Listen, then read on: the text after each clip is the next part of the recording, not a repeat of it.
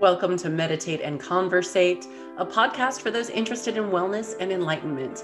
My name is Lindsay Barusing. I am an ERYT 1000 yoga medicine therapeutic specialist and former news anchor, specializing in trauma-informed yoga. Today's guest is Colin Hall, who first caught my eye on social media because of his yoga news bits that aren't afraid to dig into yoga scandal, yoga doubters, and even yogis who might be misinformed. So please welcome Colin Hall. Hello. Hi, how's Canada, by the way? It's okay. I don't know. Yeah, it's normal. I mean, this is right now, all the snow is gone and it's getting warm and like there's leaves, things are looking green, and everyone's in a super duper good mood, which is awesome. But it's my allergy time of year. So I end up like walking around looking like I'm high half the time. So I don't love that. I thought of you actually because you start a lot of your bits by saying that it's allergy season, Mhm. and I can't talk correctly. So anyone listening to this Yeah. podcast is in for a real treat between the two of us, right? Yeah, no kidding. Well, I was just Yeah. singing your praises in your intro because I think that you have a really nice ability to keep yogis and people who are, I don't know, trying to tear yoga down in an uninformed manner from the outside, all in check at the same time. So, will you tell us a little bit about you and then why you kind of got into this yoga news bit? Yeah. Um, well, deep dive, I guess, on me is I got into yoga backwards from the way most people get into it. So most people kind of like start with yoga as like a kind of stretching and asana classes, basically. They're doing poses. And they'll gradually get more interested in meditation and philosophy and that kind of thing. I started off before I ever did a single yoga pose. I was studying the Bhagavad Gita and the Yoga Sutras in university classes because I was doing religious studies and that was sort of my research interest. So that was, I think, about 5 years or so of studying yoga before I ever did any poses. And I thought the poses were actually kind of silly. I didn't like it. I didn't, this is going to make me sound snobby, but it's like retroactively snobby, so it's okay. I thought it was um, fake yoga. I looked at people doing postures and I was like, that's not even yoga. And it wasn't until I got a job working at a yoga studio. And one of the things I had to do to keep my job was to take yoga classes. So I started up taking some yoga classes just to make my boss happy. And I really, really liked it. I was like, oh, that's why people are doing this stuff because it feels really, really good. So that was probably 20 years ago or so. I've been teaching full time since then. Um, in addition to running a yoga studio here in Regina, Saskatchewan, I also teach at the university here, and I do sort of classes on yoga history and yoga philosophy. So that's my story. And then the yoga news thing, um, I um, I was doing a podcast for Yoga International. It's called the Yoga History Podcast, and I really enjoyed it. And I started thinking about yoga history quite a lot. And I was like, we're actually kind of living in yoga history right now. Like, this is actually a really interesting time in yoga's history. And when I'm doing research for things that happened 500 years ago or 1,000 years ago, I'm always having a hard time finding sources. And I'm always like, geez, I wish someone just would have been documenting this more. And it occurred to me, we should probably, there's a lot of yoga news out there, but there isn't like a single source, like one package where it's like, this is where you find out what's going on in the sort of like in the yoga world. So the yoga news is kind of like trying to do future me a favor when they're trying to figure out what was going on at this point in time in yoga history. Yeah, I love that. We seem to intersect in a lot of ways. I have a minor in religious studies, Oh, cool. but my classes were more like sexual ethics and, you know, the Bible in Hollywood and studying film and things of that sort. But it was just so interesting. So I'm right there with you on those. And the philosophy really for me came first as well. Hmm. Yeah. Cool. That's not the normal path. What are your favorite tidbits that you've been uncovering lately in the yoga news? Um, well, one, this is going to sound kind of glib and silly, but one that I literally just published 5 minutes ago was about Kristen Bell. She's in this show called The Good Place. You ever seen it? It's really, really funny. It's I've like never seen The Good Place, but she's uh, in so many other things that I she love. is in a lot of stuff. Yeah. So on Mother's Day, her husband posted a picture of her doing yoga naked. So it's just like not much. It's just her bum. And yeah, it was just like I heard a lot about Kristen Bell's bum on Mother's Day. And the story's not really about Kristen Bell or her bum. It's really about this really interesting. I see like a lot of tension actually in yoga today between, on the one hand, people who are using yoga for like body positivity. So posting naked yoga pictures of yourself as a way of saying like, I'm okay with how I look. I don't think I need to change anything. And using that as a source of empowerment versus people on the other hand who are more in the sort of take back yoga camp of like yoga has become appropriated and is sort of characterized by a lot of sort of colonial thinking, needs to be more traditional. And those people would look at naked yoga photos as being like pretty offensive actually to their culture. And it's fascinating because I feel like both people are actually doing work that I support. They don't agree at all. Like they would butt heads, I think. But it's really such a weird situation to be in, to be like, oh, that's actually, you're both right, kinda. But you can't both be right, or can you? How big is this tent that we're in? Like, is there room for all of us inside of it?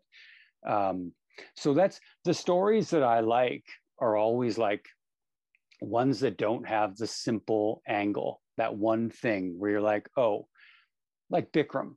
It's kind of easy, actually. What's easy? Bikram, it's pretty easy to report on that news. You're like, yeah, no, he's kind of a dirt bag. you know, he's not a very good person. That's pretty straightforward, I think. That's not really going to cause a lot of thinking, right? That's not gonna make anyone scratch their heads and go like, where do I come down on that issue? I think almost everyone anyway, comes down on the, yeah, Bikram's not a good guy side of that issue. Like the Kristen Bell issue. I'm rereading The Science of Yoga again by William J. Broad because I love his take and his curation of facts. But he has one part where he talks about now at this point in history, there's so many different types of yoga and what it's used for and what the ends, what people want to get out of it, that maybe the better term is yogas. Mm-hmm. Right? Yeah, totally agree. Totally agree. So the first episode of the Yoga History podcast starts with me talking about just that there is the idea that there is one narrative. Yoga started in whatever time BC you want to just make up your mind at your starting point, and it's kind of changed over the years and it's evolved and there's been different things coming and going, and all of that has kind of led to where we are now. That's, I think, the narrative that kind of people have in their mind, that yoga started at point A and has evolved to point B. The narrative has not been straightforward at all. Like historically, there has been a number of different yogas practiced by people that very often didn't get along and did not see eye to eye. And you see that really clearly when you study yoga history. And you also now see it today really clearly. And I think, one of the things that's, and this is again coming back to sort of this intersection of um, yoga history with yoga news, is that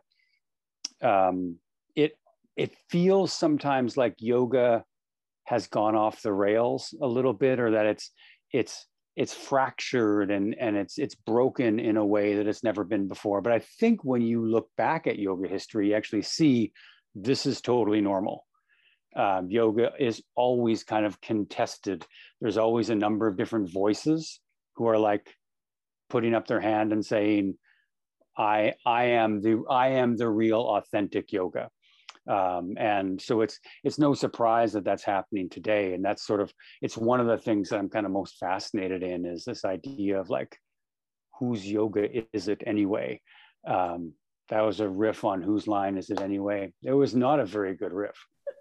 I enjoyed it. Yeah. One of the things that I find really challenging about yoga history is that there aren't a lot of clear sources, right? And there are a lot of different people who say it was this way. And then I find out from another good source, oh, maybe it wasn't that way. Can you shed some light on maybe some one or two cool things in yoga history that you found that you don't think most people who are geeky about yoga like me might be privy to? Sure. Okay. At the beginning of almost every yoga book ever in the history of yoga books, there's a section that says yoga is 5,000 years old. It's almost become like a given. Like these days, when you ask people, how old is yoga? People who know yoga anyway, people that don't know yoga have no idea. But people who know yoga, that 5,000 number, it just seems to be in our heads at this point. And what they're referring to is the seal that was discovered in this town called Mohenjo-daro. It's where Pakistan is today. And the seal has a picture of what looks like somebody doing yoga. They're sitting on a little platform. They've got their legs crossed. And it sure looks like someone meditating or something. And so people just assumed this must be a picture of someone doing yoga. Therefore, the seal is 5,000 years old. Therefore, yoga was 5,000 years old. The problem is that we've since discovered a lot of other images from around that time of people sitting cross-legged in the exact same way that person on the seal is sitting cross-legged, and they're kings. That's the way nobility sat. It wasn't associated with yoga at all. In fact, the whole notion of sitting cross-legged and meditating at that time seems to kind of be unheard of. Like there is no evidence that yoga is 5,000 years old. When we start to see it in the Vedas and mentioned in the Vedas, that you start to think it gains validity, or where do you think it gains validity as a practice or a philosophy? Yeah, I mean, in the Vedas, that word is there. But when you look at the context the word is used in, it's usually referring to like agriculture. So it's yoking a plow to an oxen, or yoking two oxen together, or yoking a horse and a chariot together. They don't really talk about meditation at all, actually. So the word yoga is in the Vedas, and later texts, the Upanishads, that are attempting to kind of interpret or shed more light on what the Vedas really mean. Those are the texts that start sort of like breaking down, oh, they weren't talking about oxen and plow. Those are actually metaphors for something else. And so in some of the later texts, around 1,000 or so BCE. So, I mean, it's still old. Like, it's not 5,000 years old, it's 3,000. So it's still super duper old. But yeah, it's not really until the Upanishads that people start sort of explaining what yoga is, and talking about yoga as a sort of a vehicle for human freedom. Interesting. Well, yeah. That tidbit. Yeah. Can I give you one more? Another little nugget? Okay, here's a really cool one. So I think most of us, for good reasons, or maybe just because it's just sort of what we have learned, accept the Yoga Sutras as a source of authority in yoga. I personally have some doubts as to whether or not that book is particularly authoritative or should be taken as authoritative, but that's a different conversation altogether. And a great way for me to get canceled. So, but so if we take the Yoga Sutras as being sort of authoritative in yoga, I think a lot of us have this idea that we are on the surface, we seem separate. We seem like separate people. I have my little sack of skin and you have yours. And so we're different. But at the level of like consciousness, or like at the level of awareness, at some level, we all sort of share, we're the same, basically. And in the Yoga Sutras, they have the exact opposite position. It could not be more different than the way we typically understand oneness. Oneness is not at the level of consciousness. Oneness is at the level of our physical bodies. So more like Gaia theory. We all basically we're all stardust. We came from this gas floating around in the universe, and it cooled into this ball, and the ball started like making weird things, and we're one of the weird things that came out of this ball in the sky. And that is all one. So at the level of like stuff and materiality, we're all the same. That's where our oneness is. At the level of consciousness, when you start to meditate, there are a number, like millions and millions of different purushas, different consciousnesses. So your awareness is actually only yours. My awareness is only mine. And meditation doesn't make us more one. Meditation actually makes us more alone. We get further and further away from each other the more we meditate. So you're saying that we're not actually going to, are we actually though going to see that Purusha as opposed to Prakriti, and like that veil of reality, like the veil goes away and we see reality still and we're just alone? Yes. What I'm hearing you say. Yeah, that like in the Yoga Sutras, you don't enter this state of oneness where it's like, oh, we're all holding hands and everything's just beautiful and we can just sort of join a commune and grow tofu together. You actually kind of disappear into yourself, and the other no longer exists. There is nobody else. It's just you and you alone. And that typically is not what people have in mind when they go to a yoga class. They're not like, hey, I can't wait to be more alone. No, that sounds like my personal hell. But I'm up for it if that's reality, right? In the pursuit of reality. So then are you trying to get closer to a source? Is there still a source in the way that you're interpreting that? The source would be you. Like there is no other source other than you. So yeah, you would be moving further away from the earth, further away from other people, and you would no longer be associating or sort of like connecting with people that way. They would actually kind of disappear to you. So this is really interesting to me. Whose interpretation do you kind of go by of the Yoga Sutras? There's a bunch that I like quite a lot. That interpretation right there leans pretty heavily on a guy named Philip Moss. There's Philip Moss I really like. What's his name? White. David Gordon White is another one. He's kind of my yoga crush. I've told my wife, be careful. If I ever meet David Gordon White, it could be a problem. See you later. David Gordon White, if you're listening, don't find this creepy. Respect your work.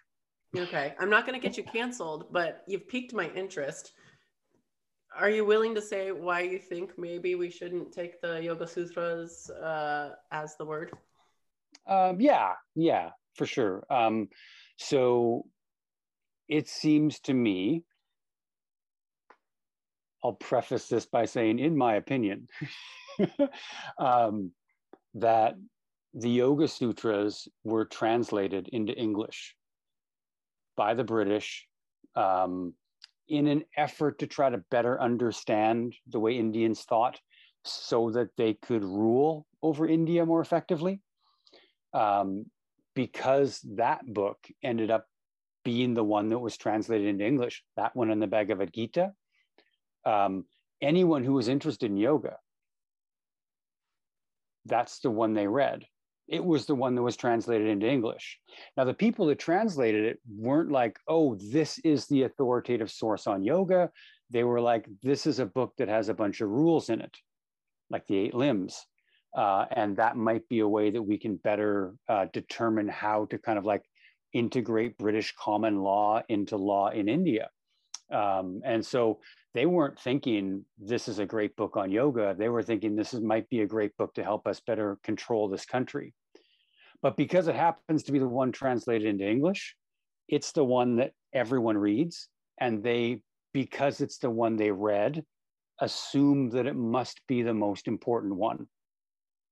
Now, my take on it is there are thousands of books that could have taken the place of the Yoga Sutras. They could have been the one that got translated. And probably there are a number of books right now, untranslated in India, that would be much more in line with the way we think about yoga. Because I think that the yoga that's in the Yoga Sutras, it doesn't really align with the way people practice yoga here at all. Like it's really designed for people that are going to leave society and not really have families and not really have relationships and jobs. It's not really sort of what we call like a householder's style of yoga. It's definitely a renunciate's yoga. So it's to use that as your like touchstone for what is real or what is authentic, I think sets up a lot of conflict in people's minds where they are like, I think what people tend to say is, I just don't get it. I read the Yoga Sutras and I just don't get it because it doesn't align with the way they practice or the way they think about yoga. And maybe a more accurate way to say that would be like, no, I do get it. I absolutely do understand what they're saying there. And I disagree. That's not what yoga means to me. That's not how I choose to practice. And that's the part where people get pissed off at me. Yeah, but I respect the fact that you kind of are that reality check. I mean, you're not afraid to say that. And I think it's because on one hand, it's interesting because you've invested your life in yoga. You teach yoga, you manage a studio, you have done podcasts about it, you talk about it on social media, but you're also not afraid to say what you think needs to be scrutinized. Right? Yeah. I think that's an important function. I would hope that more people would feel the same way. I don't know that they do these days. I think there's a lot of nervousness about saying the wrong thing and stepping in a big pile of steaming trouble. But one of my religious studies heroes is this guy named Bruce Lincoln. And Bruce Lincoln has this quote that I think I probably read it in like 1999 or something like that. But the quote was like, I'm going to butcher the quote a little bit here, paraphrase. It's like when good conscience and good manners conflict with one another, I'm going to choose conscience every time.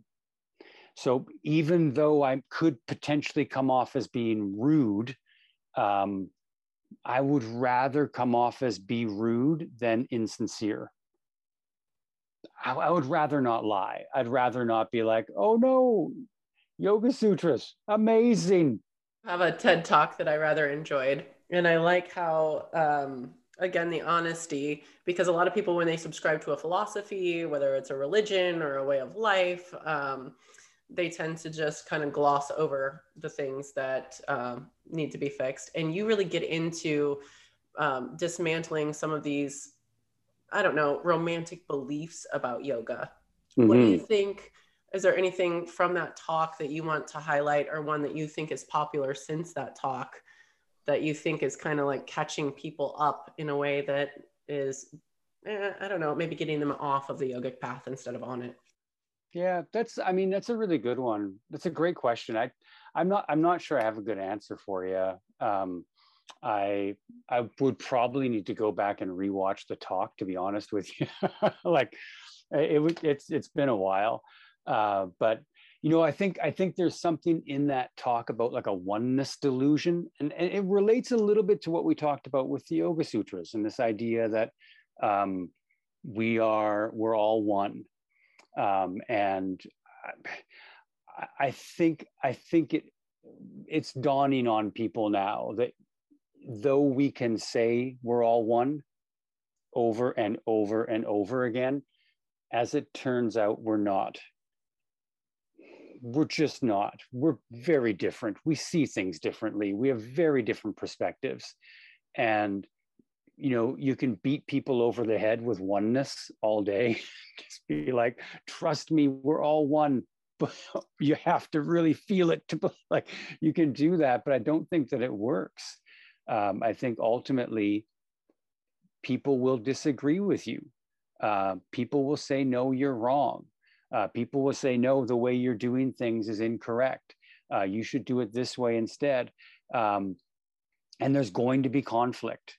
And this idea that we are all one doesn't get rid of the conflict. I think all it really does is try to end conversations. So if I bring up something problematic, people are like, oh, we're all one.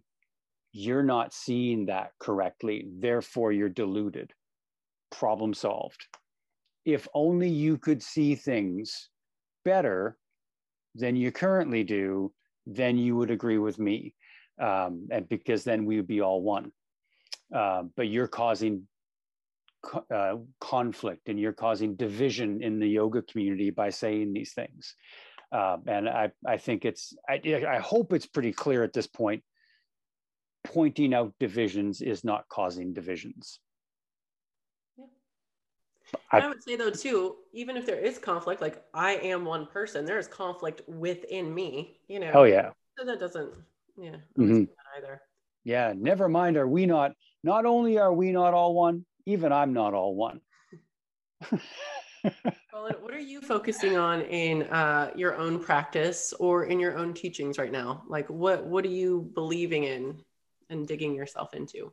Right. For the last 2 or 3 years, I have been largely kind of off standing postures and back bends and inversions and arm balances. I'll still do it every now and again for fun. But for the most part, for me, it's all like down regulation. Like it's relaxation, gentle stretches, rhythmic movements, a lot of meditation, a lot of pranayama, and I'm more and more convinced actually that we are all suffering like kind of a sort of a traumatic stress response right now, that the world is kind of increasingly intense, and hard to get away from too. Like it's hard to not see what's going on around you, just in terms of like wars and climate change and pandemic stuff and inequality. And it's just like this, it's just so much that anybody who's even remotely paying attention is probably stressed out. And so that to me is where yoga can really be beneficial. It's where it's helped me a ton. Not in terms of being like everything's just fine, no problem. Climate change, cool. That's not it. But being able to kind of address these things with my family and in my personal life without being all wound up and tense about it, that I can address these problems that are real in a way that's relaxed and calm. Because I feel like freaking out is about the absolute worst thing that we could do right now. Like I think what the world needs is more level heads and people just being able to kind of calmly have a discussion about something. And that doesn't mean there isn't reasons for people to be angry. there's lots and lots of reasons for people to be angry right now. And I think you should definitely feel that anger. But in terms of its effect on you, I don't feel like it's going to actually help in the long run. I feel like it's actually going to act as a kind of poison. And the, you know, the anger, like I said, it's legitimate for a lot of people, very legitimately angry right now, but needing, I think, to kind of deal with that and relax their nervous systems, so that we can better find solutions. Yeah, and maybe take a beat to figure out where that anger could best be used as positive fuel and positive. That's, yeah, that, like, that step back, eh? Yeah. Like, Oh, that's, I got the Canadian, the A.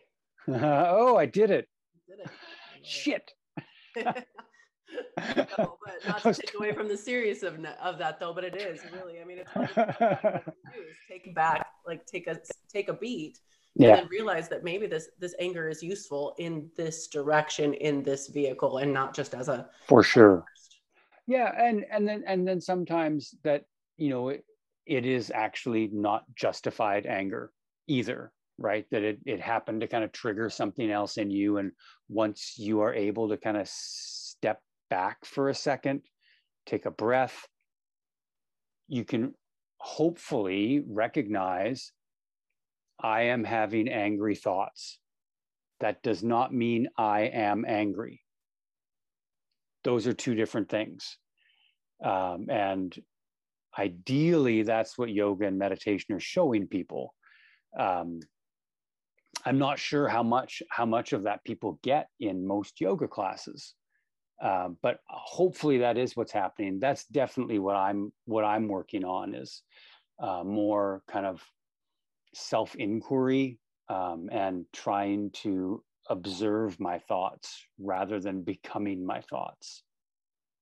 I like that. Yeah, it seems to me, I always ask yoga students when they come in what they need that day, because obviously I've got a plan, but it will go to waste if it's not needed. And I've seen it shift, and more people are saying exactly what you're saying, is that they are overstressed, over inundated, and they really just want that relaxation and that down regulation. So yeah. So, you know, and it's interesting because I don't I don't know that how to say, I don't know that business wise that has been the best move that I've made as a business owner, shifting the business more in terms of relaxation and calming and that kind of thing. Sometimes I wonder, had we just stuck with like hot yoga and yoga dance parties and yoga workouts and core strength and all that kind of stuff, if the business might be doing better. So yeah, I mean, it's interesting, you know, like I stand by it. I think it is the right decision for me. I think it's the right thing that most people need right now. But just because it's the thing that people need doesn't necessarily mean it's the thing that they want. And I think a lot of yoga businesses have to kind of contend with that, that, you know, what's right for yoga, what's right for the world right now, may not be right for your bank account. Sad but true. Yeah. Yeah.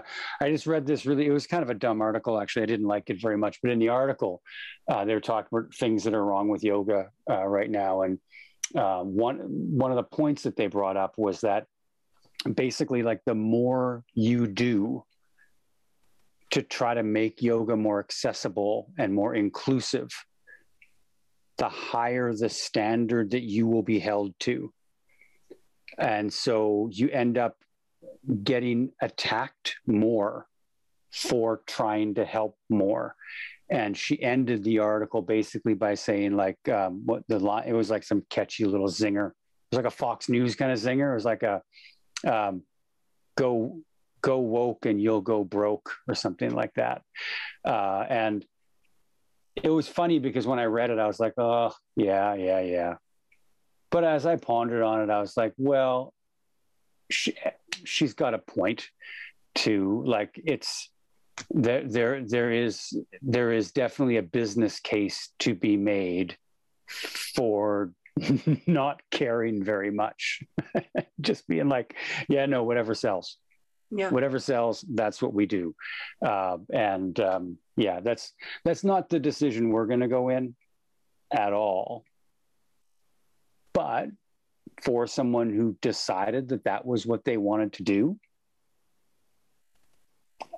I would understand. I wouldn't necessarily agree or be on board or anything like that. But if someone was really honestly with me, just being like, you know what, I hear you, but hot yoga, core workout, booty burn sells. And so we're going to blast Tupac Shakur. We're going to get half naked. We're going to sweat our faces off. And that's it. That's all we're going to do. I'd be like, yeah, I get it. I understand. Like if you need to keep a business afloat, cool.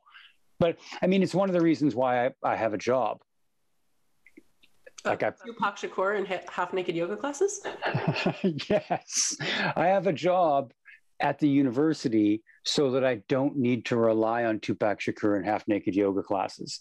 We have a lot of freedom to be able to kind of like run the business the way we want to, rather than the way we have to.